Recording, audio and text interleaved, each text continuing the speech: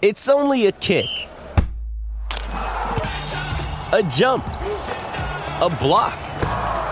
It's only a serve. It's only a tackle, a run. It's only for the fans. After all, it's only pressure. You got this. Adidas. G'day, Mike Hussey here, but you can call me Mr. Supercoach. KFC Supercoach BBL is back and there's 25 grand up for grabs. So what are you waiting for? Play today at supercoach.com.au. T's and C's apply. New South Wales authorisation number TP/01005.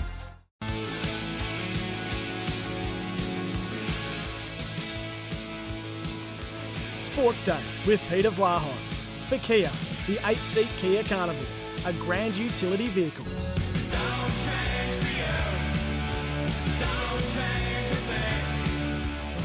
Yeah, great to have your company, and we're going to talk a bit of cricket now because the final of the ODI series between Australia and England was played at the MCG last night. I want to have a chat to John Townsend, very respected cricket journalist come commentator, has been following cricket at the elite level, that is at the national level and even the interstate level for many years. So I invited John to have a chat about cricket on the program today. Speaking of cricket, interesting developments at the SCG. Stumps on day 2 in the Sheffield Shield match between New South Wales and WA. WA were dismissed in their first innings for 127, and then New South Wales were routed for 93, and at stumps on day 2, WA 233, in fact, sorry, 100, let's just check it. Yeah, 127. Sorry, they made 233 in the first innings, 127 in the second innings. New South Wales were dismissed 93 in their first time at bat. So certainly a lot of wickets in the game at the SCG. Let's talk cricket with John Townsend. John, thanks for your time. Thanks, Peter. And from those scores, WA are well on top. Yeah, I think they lead by about tomorrow. By about yeah, and it looks like 267 they lead by, and it looks like they'll continue their dominance in this season's Sheffield Shield, unbeaten and top of the tree. So it's looking good. Yeah, their depth is good. They've got some outstanding talent. It's the legacy of several times in the last probably 6 or 8 years. They've had groups of young players come through, and we're seeing the latest lot too. You know, Teague Wiley. I mean, he got 100 earlier in the year. He's battled a little bit since then, but we know that he's shown that he's a pretty good player. And then those real hardened players, you know, Cartwright, Bancroft, Whiteman, Darcy Short as well, even though he hasn't really had a great Shield career. He's played for Australia. He's a very good player. They're on the top of their game. So they've got, and they're not. And the other thing too that's to WA's benefit, they're not losing a lot to Australia, even though Cam Green's he's a essential part of the Test and one-day sides now playing T20 cricket. Josh Inglis is on the road a bit, and we know Richardson's injured, but they're not losing a lot of players to Australia. So they've got, you know, international quality players, Bancroft, Cartwright, Richardson. They've all played Test cricket for Australia, and they're playing for WA more often than not. And it's very similar to what happened in WA in the late 90s, you know, when they had Langer, Martin, Gilchrist, Moody, Angel, Julian, all these players who were good enough to play for Australia but couldn't get picked for Australia, and they were all there at the same time for WA, and WA had a great period, and it's being repeated again now. Yeah, a lot on the shoulders. Do you think of Corey Rocchiccioli tomorrow in the second time at bat for New South Wales? Took 4 wickets in dismissing New South Wales for 93. I'm very impressed with Matthew Kelly, by the way. John, 3, 4, 9 off 7 overs, and he's taking wickets left, right and centre at the moment. He's a very, very exciting product, isn't he? He is. He's a very steady player. He's very similar to a lot of players we've seen for WA over the years. Just a very consistent, very consistent in what he does. Doesn't swim outside the flags all that often. Just turns up, does his job. He's very reliable. He's very durable. Doesn't miss too much. Reminds you a bit of, you know, players like Joe Angel and Ken McClay to some degree. Maybe not the same in their style and the way they, you know, the skills that they have, but just the fact that they turn up, they do the same job Monday to Friday, no hesitation, keep doing it week in, week out, and the teams, benefits from their reliability. You've covered international cricket for a long time, John. You've been involved in cricket for a number of years. And at the moment, there is a real question mark about where Australian cricket, that is the appreciation of the Australian national cricket team, sits.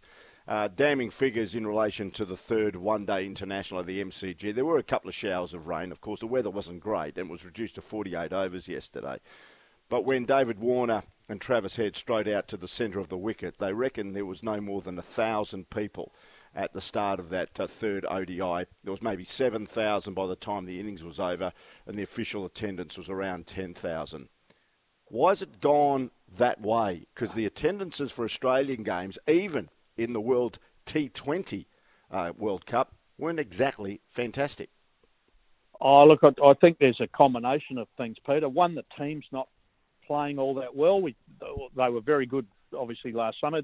Test cricket, they're outstanding, and I have no doubt they will be dominant again in Test cricket this summer. They won't lose a Test match, and they'll beat South Africa and the West Indies, both of whom are pretty thin on talent. I think they'll beat them very comfortably. But there's a few things going on, including obviously what happened with Justin Langer at the start of this year when he got squeezed out as coach. The players didn't want him. The players got rid of him. They've replaced him with their man in Andrew McDonald, and I think Andrew McDonald's a solid character and he knows his stuff, but he's there at the behest of the players. He can't crack the whip with them, and I wonder if George Bailey's in the same boat as well, the chairman of selectors, and we saw him not that long ago sitting on the bench in amongst the players wearing his team tracksuit. It was a very poor look, I thought, for a chairman of selectors who has to be dispassionate and make hard decisions about players in their careers. To be in there in the middle of them laughing and yahooing with players was a very poor look. Now, that's only one element.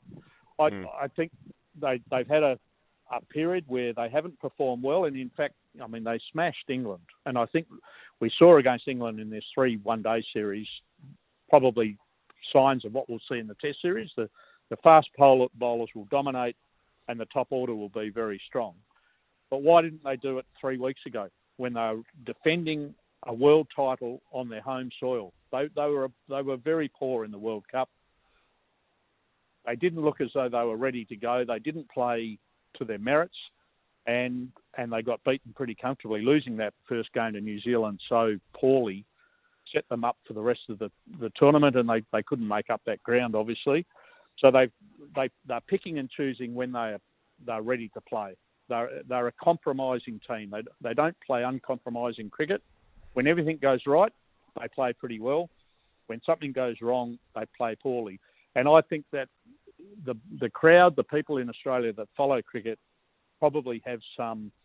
They're disaffected because of it, because of Langer, because of the form slumps, the fact that the players pick and choose. That Pat Cummins, the captain, is having a say about, he's swimming outside the flags a bit. He's going into areas that are not his concern. And what's it matter to the captain of Australia where his income comes from? And he's having a crack at a sponsor, even though he, flies around the world.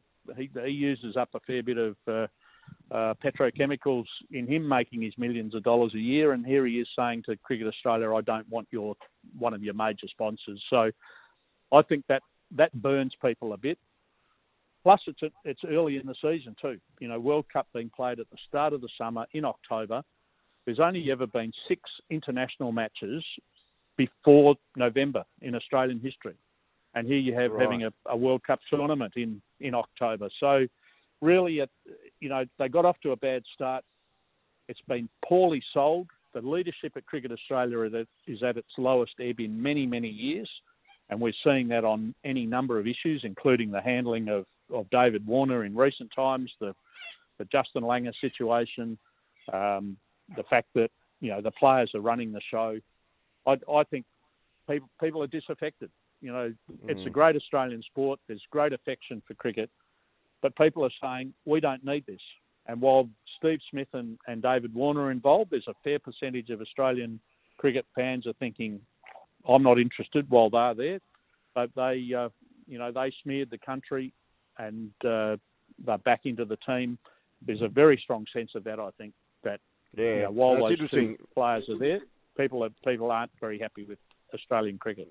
No, you've wrapped it up very well, and I agree with you wholeheartedly. So saying that, on November the 30th, we've got a test match, and we've been devoid of test matches because of COVID over the last couple of years. We've got the West Indies here. I'm a bit frightened by the turnout and how many people actually go. West Indies certainly aren't the test team that we grew up supporting in the 70s and 80s. They're a far shadow of that. After all, they failed to get into the major draw in the T20 World Cup. There's still that protest vote, I reckon, against Justin Langer by a lot of West Australians. Could it be embarrassing, the attendances at the test match? Well, I'm hearing that the ticket pre-sales, and this is only a week before the match, are in the hundreds. No, not in the thousands. They're in the hundreds of sales. It could be a record low WACA test. And remember that WA test. Remember when Zimbabwe came in October 2003, one of those very few internationals played before November, crowds were in the low thousands. And I think this could be replicated again next week, very, very sadly, at a stadium that is a fantastic place to play cricket. But when people are reading that the WACA chief executive is deciding to have a holiday rather than attend the first test match in Perth in 3 years, they're probably thinking themselves, why should I bother turning up? If the most significant and most senior administrator in WA cricket thinks it's not worth going to, why should I bother going? I think there's a lot of elements in Australian cricket and West Australian cricket at the moment that are working against the best interests of the game. And I think we're going to see it. People will vote with their feet next week, and whether it's embarrassing or not, that's for people to decide, I suppose. But I'm sure the numbers will be very low. John, as we leave you, you love your cricket. You've played, of course, community cricket. You love the sport. You've covered it very well as a professional journalist come commentator for a number of years. Are you a bit concerned regarding the state of the game and the sport here in Western Australia, or in Australia for that matter? Well, look, only the one thing I'd say, Peter, over many, many decades, and clearly before your and my time in the game, but, you know, World Wars came along, World Series came along, Don Bradman retired.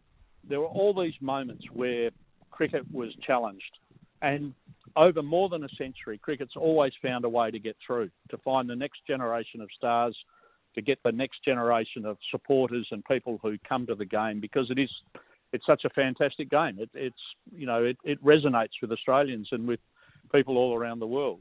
So from that sense, I'm not worried about the long-term future of the game. The game will survive, as it always has done.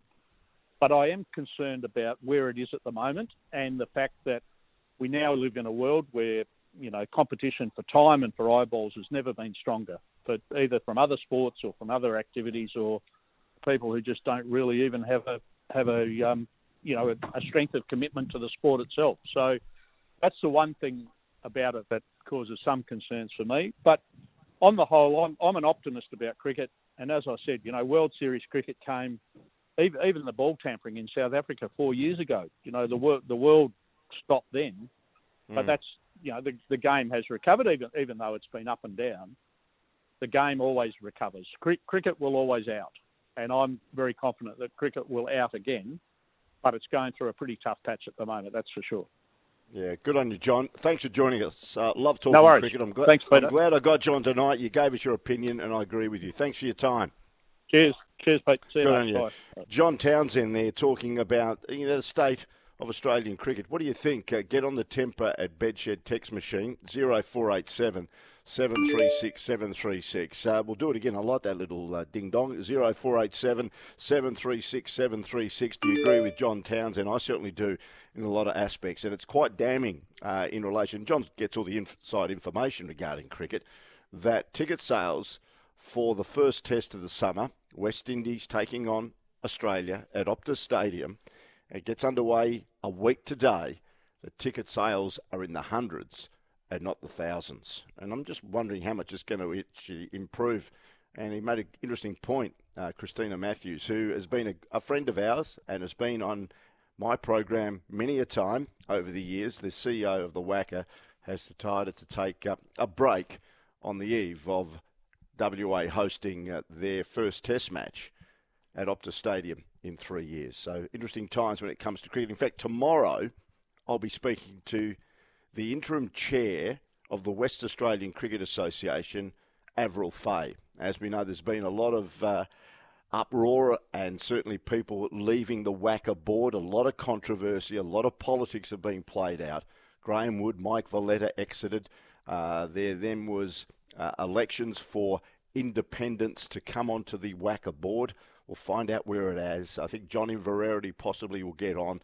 And there's also talk about Michael Gannon, the former head of the Australian Medical Association, also getting a position on the board. We'll find out exactly where WA cricket is at when we speak to Avril Fay, the interim chair of the West Australian Cricket Association, tomorrow here on Sports Day. Now, the Waffle Grand Final is a long way off, but it's been confirmed. I think they're going to stick with it after the success this year at Leederville Oval, that it will be played a week after the AFL Grand Final. It's come out officially. The Waffle Grand Final is said to be played post the AFL Grand Final.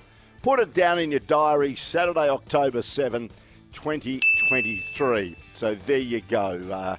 I think they're going to stick with it, and why not? It was a great success at the Leederville Oval because that week after the AFL Grand Final, everybody could focus on grassroots community and state footy. Fantastic. All right. With the exception of SEN Track 657, after the break, we'll be picking up the first game of the World Cup program for tonight. Those people on SEN 657 Track, you'll be back with Sports Day coming up next with Peter Vlahos. Sometimes needing new tyres can catch us by surprise. That's why Tyre Power gives you the power of Zip Pay and Zip Money. You can get what you need now, get back on the road safely and pay for it later. Terms and conditions apply. So visit tyrepower.com.au or call 13 21 91.